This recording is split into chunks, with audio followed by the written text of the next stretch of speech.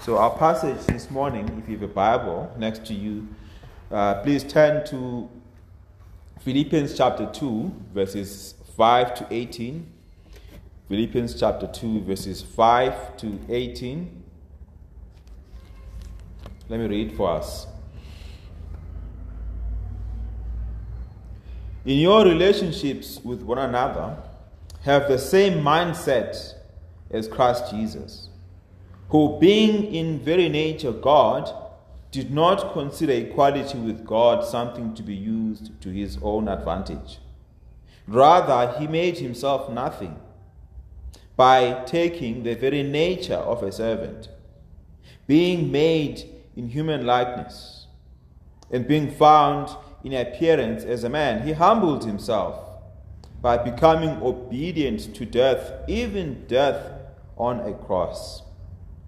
Therefore, God exalted him to the highest place and gave him the name that is above every name, that in the name of Jesus every knee should bow, in heaven and on earth and under the earth, and every tongue acknowledge that Jesus Christ is Lord, to the glory of God the Father. Therefore, my dear children, as you have always obeyed, not only in my presence, but much more in my absence, continue to work out your salvation with fear and trembling.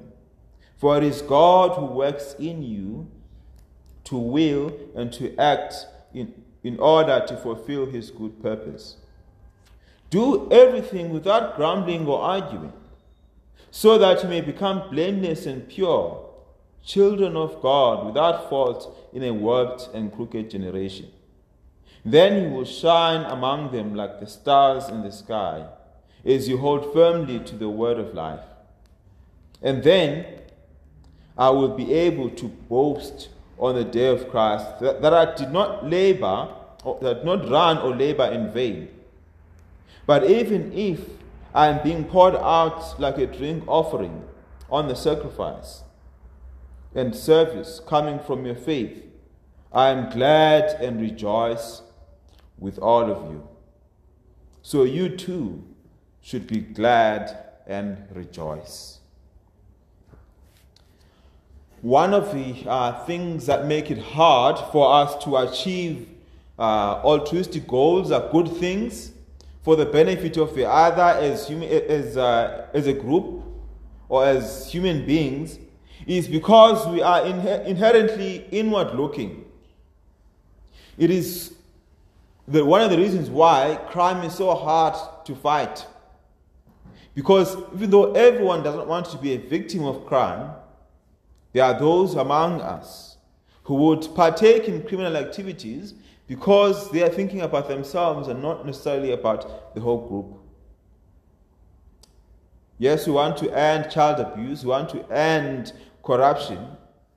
We want everyone in our communities to walk around with masks, especially at this moment, to protect not only themselves but also others around them. But what we are saying is that all of those things, though they are good things, they are against a tide of human nature, which is very strong. A desire to do what you want to do. You see it, for example, in the fight against our negative impact on our planet. Finding it difficult to reverse the tides of generations of pollution to our atmosphere, to our oceans, because we are inherently selfish. Even though, yes, we want to have a cleaner planet, we want to have clean water, we want to have predictable seasons, none of us are willing to make the sacrifice in order to get there.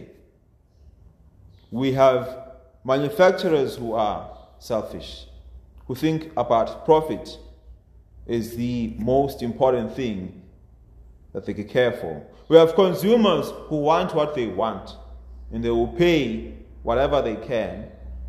They will pay the least they can for it, even though it may be manufactured in a place where people get low wages, in a place where factories pollute the environment.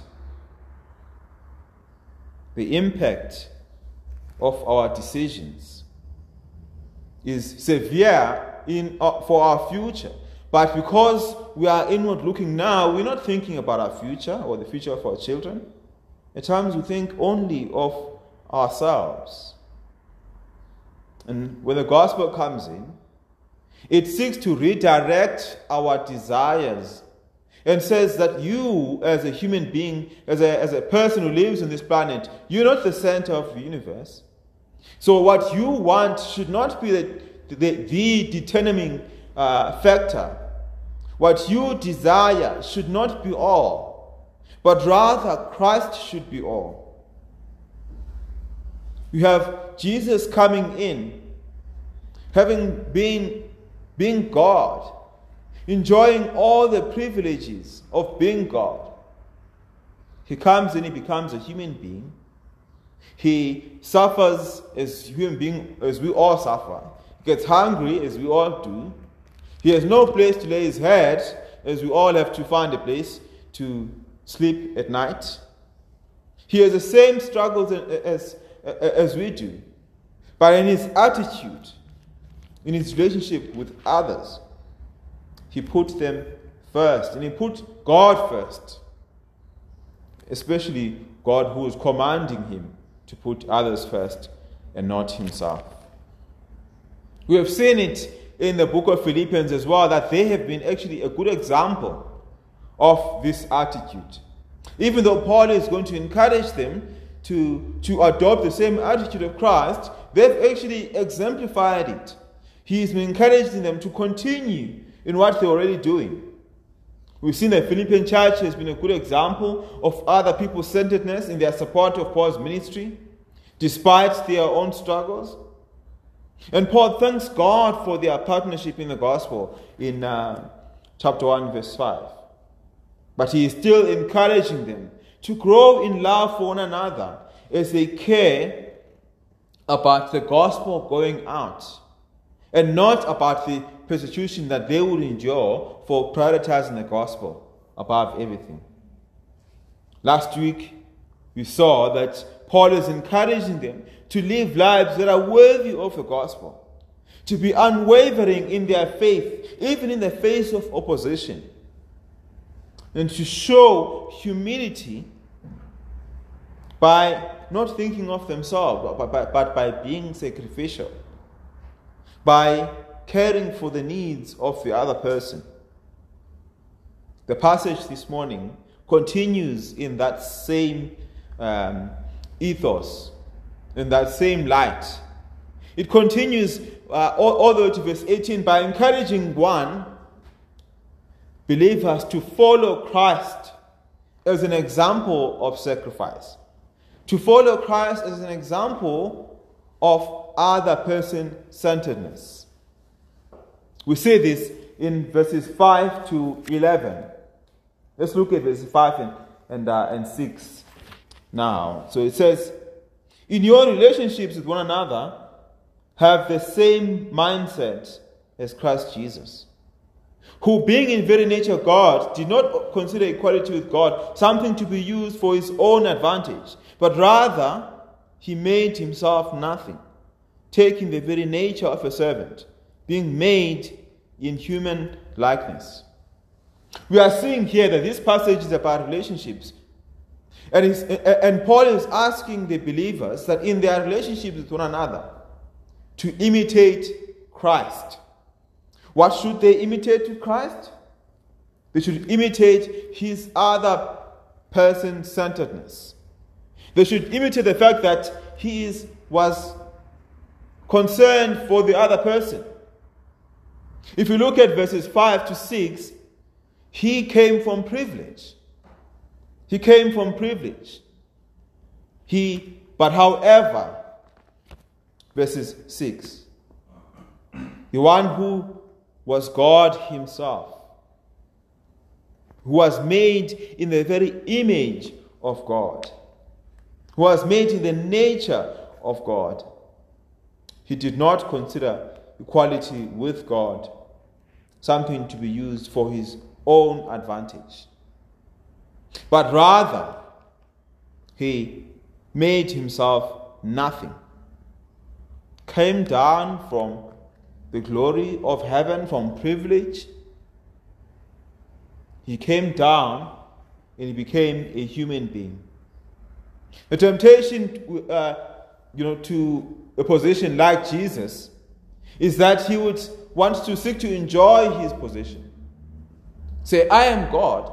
I don't have to come down and make a sacrifice for these people. The temptation is that for him to seek to entrench it. But rather he did not. He came down. He made the sacrifice by humbly becoming man.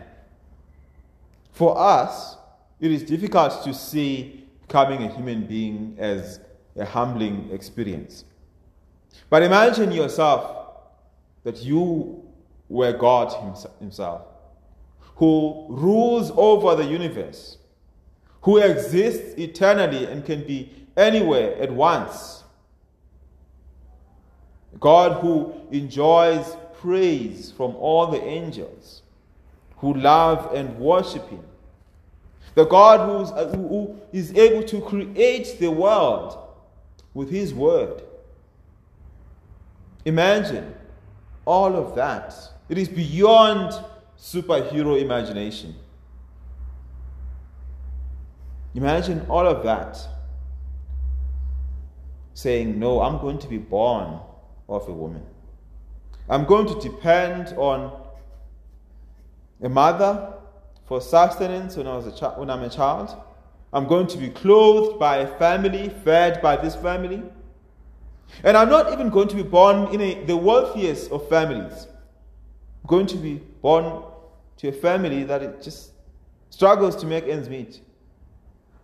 A family whose father or head of the family is a carpenter.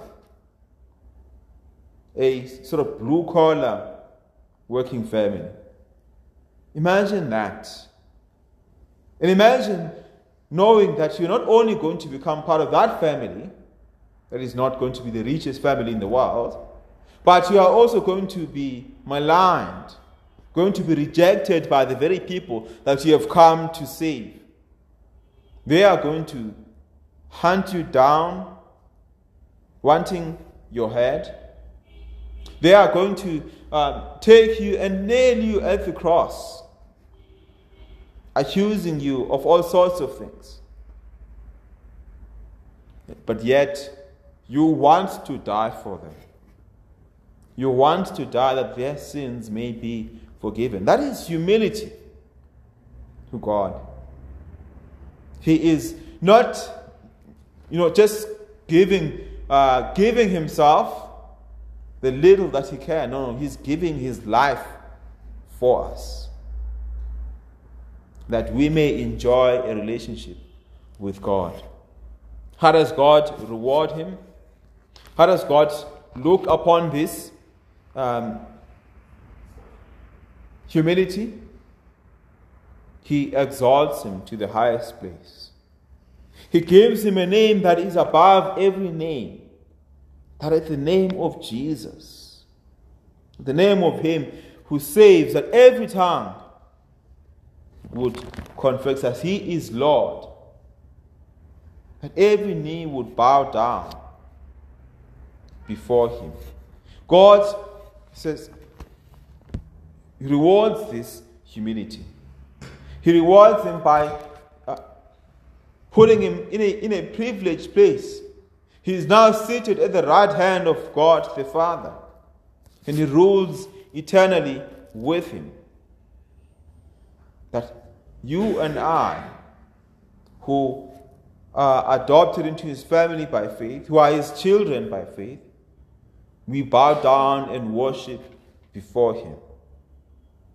Yes, not everyone worships him now, but you know that a time is coming in which everyone will bow down to him as Lord and Savior,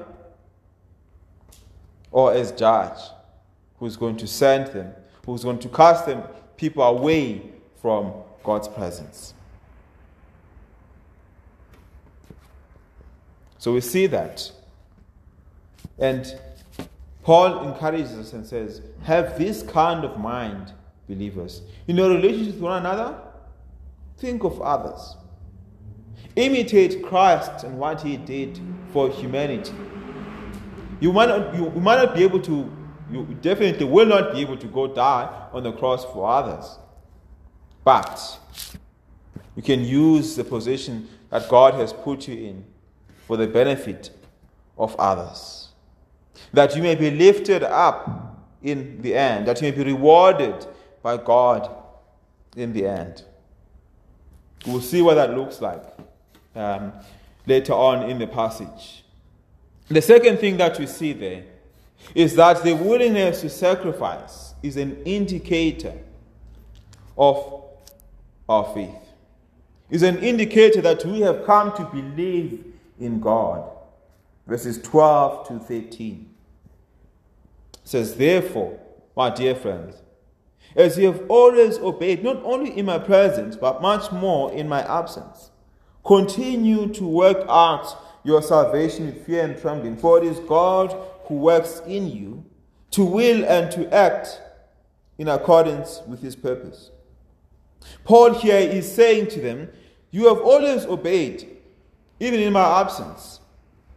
You have always indicated faithful obedience to God.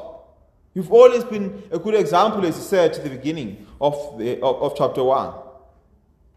You have always been a source of encouragement. When Paul thinks about them, he praises God for them, for their love and faith. He says, now continue to do this. Continue to do this. What shall they do? They should continue to work out their salvation with fear and trembling. For it is God who works in you to will and to act in accordance with his good pleasure. That working out their salvation, or that obedience, which is what the corresponding verb is there. One, they are called to, as you've always obeyed, continue to obey. And in the next verse, he says, in this obedience, you are working out your salvation as God works in you. Which means that the obedience and the working out of salvation are the same thing.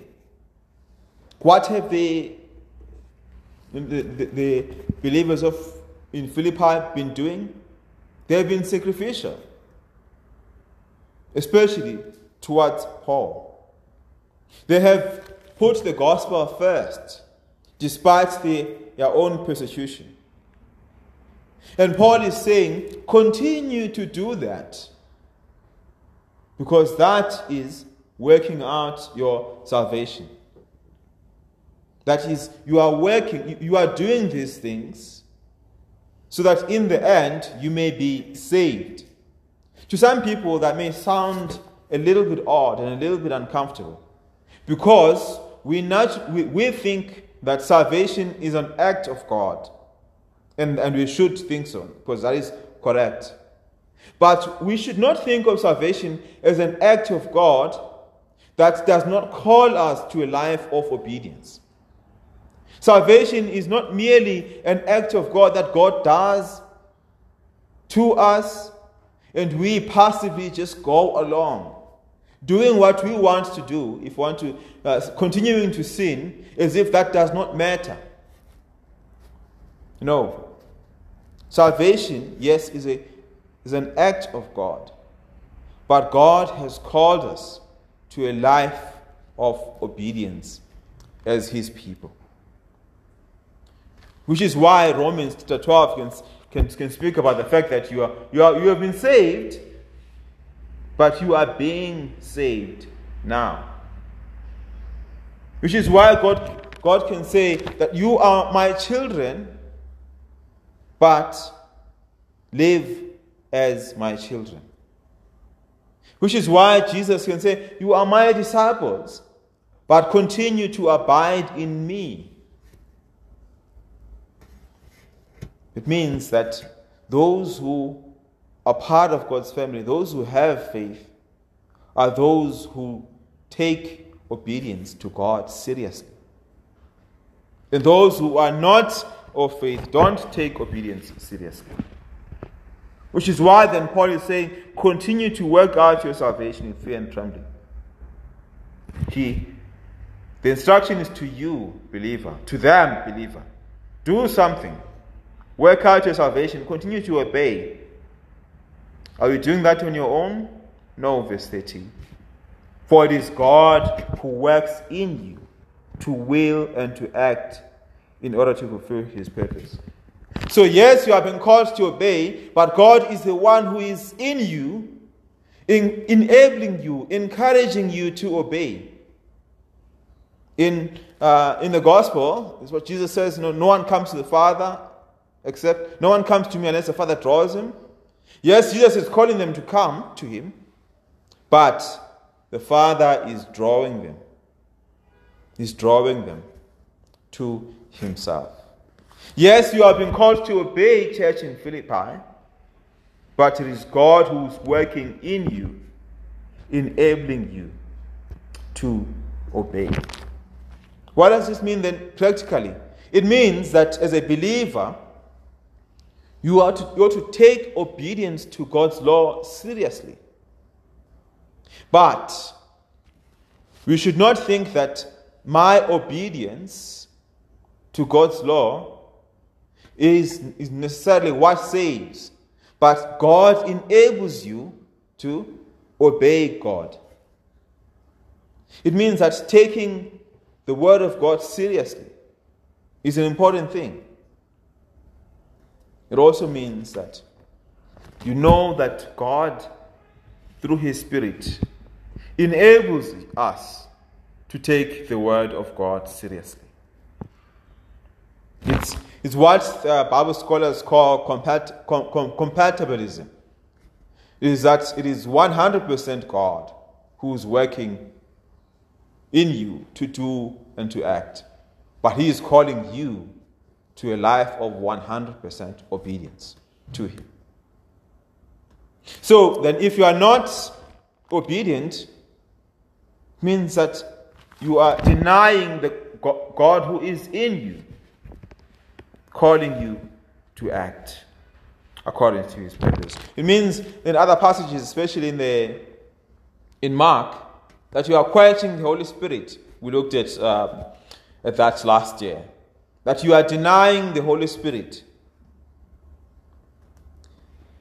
And then lastly, we are called not only to imitate the image of Christ, not only to live lives of obedience with God's empowering word, but to do this gladly.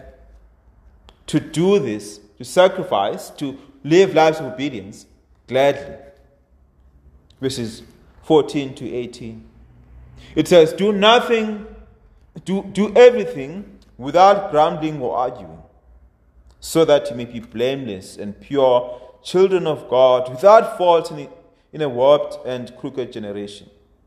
Then you will shine among them like the stars in the sky, as you hold firmly to the word of life. What's the desire there in verses 15? That in the end, that Christians may be distinct to the world, that they may shine among them like stars. That in a world of disobedience, in a world of disregard for God and his word, that we may be people who are holding firmly to it, and that would make us to seem unique. That would make us attractive to those who are in the world. But how are we to do this? We are to do this without complaining, without murmur. The literal translation there, without a voice below our voice. We are doing something, but inwardly, below, you are not entirely happy with what you're doing. This is probably the hardest instruction in the section that you're looking at this morning. Because we can actually do things. We can follow laws, but we may sometimes follow them begrudgingly. Some of us are begrudging in our driving, for example. Wish the speed limits are not there, but we are following them. Some of us give our finances to the state, to the tax bucket, as it were. But a lot of us are doing it begrudgingly because we are concerned about corruption in our government. Some of us, yes, we are putting our masks on, but we don't like it. No one likes the smell of their own breath, all the time. But God calls us to do more than just obey. He calls us to obey Him, that is to sacrifice gladly, to do this joyfully, to do this without murmur. Because doing it begrudgingly is a selfish thing, is the very thing that He is calling us away from. It's very self-centered. To complain is to say that I should not be doing this, or I should not be making this sacrifice. As if, and therefore, when you are complaining, you are making it, you're making likely of the sacrifice that has been made for you as well. Jesus laid down His life for you, gladly so. Or of His own accord, He lays down His life for you. And He is calling you to joyfully do this as well.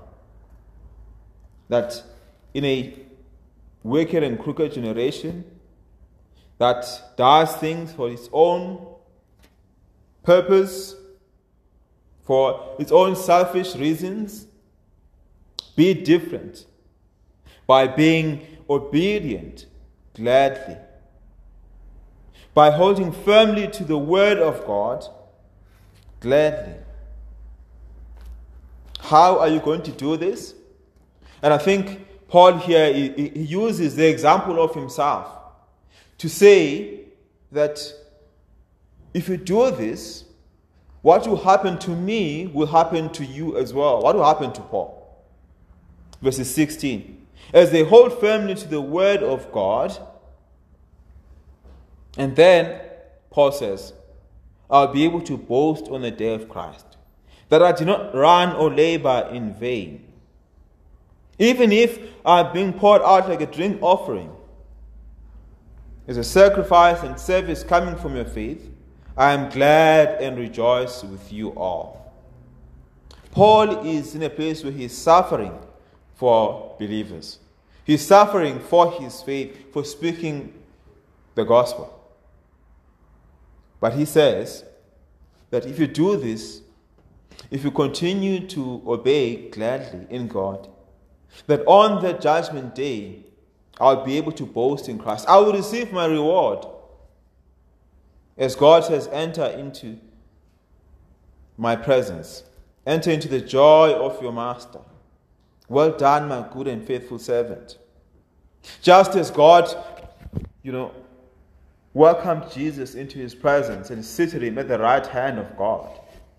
Just as God gave Him a name, Jesus, that is above every name, Paul will be able to boast on the day of Christ that he did not labor in vain.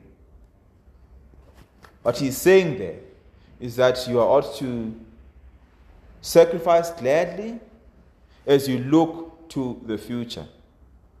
Let the future joy of your sacrifice, that will be the result of your sacrifice, be an encouragement to you now to sacrifice gladly. Then what that means for us is then we are called as believers to imitate Christ as our example. The one who gave his life for others and did so gladly. And we are told that our minds should be like this in our relationships with one another.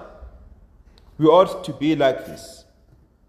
in our sacrifice for one another, we ought to be like Christ, who laid down his life for his friend. It's also a challenge against greed or the heart that seeks to hoard, that heart is disobedient to the word of God.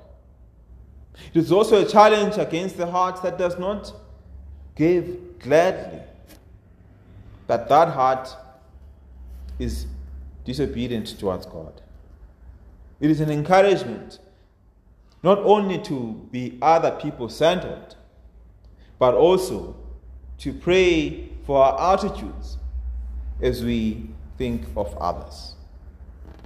To pray that God would soften our hearts, that God would enable us, would remove hearts of stone that gave begrudgingly, and give us hearts of flesh that gave joyfully, that sacrificed joyfully for the sake of those who are in our community. And thirdly, that means pray, pray, and pray. Pray and trust, and pray that you would trust in God and not in your own strength. And pray that God would indeed transform us and make us more and more like his Son, and not more and more like our heroes that you see on television, who get all they can, who can all they get and sit on their cans, as some people have said. Pray, pray, and pray. It means that is a challenge for us, that a life of a believer is meant to be a life of other people-centeredness, a life of sacrifice for the sake of others, just as God sacrificed for your sake. Let's pray to God and ask him for help. Lord Jesus, these things are easier said than done. It is easier to say that now let's be sacrificial and be like Jesus, but our hearts are deceitful, our hearts are greedy.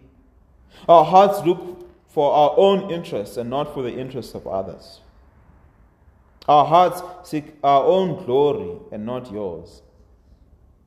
Lord, we lift our hearts to you this morning. And we are saying, transform us, Lord. Transform us in the image of your Son, that we may live lives that are indeed worthy of the gospel in which we have been called. We pray and ask all this in Jesus' name.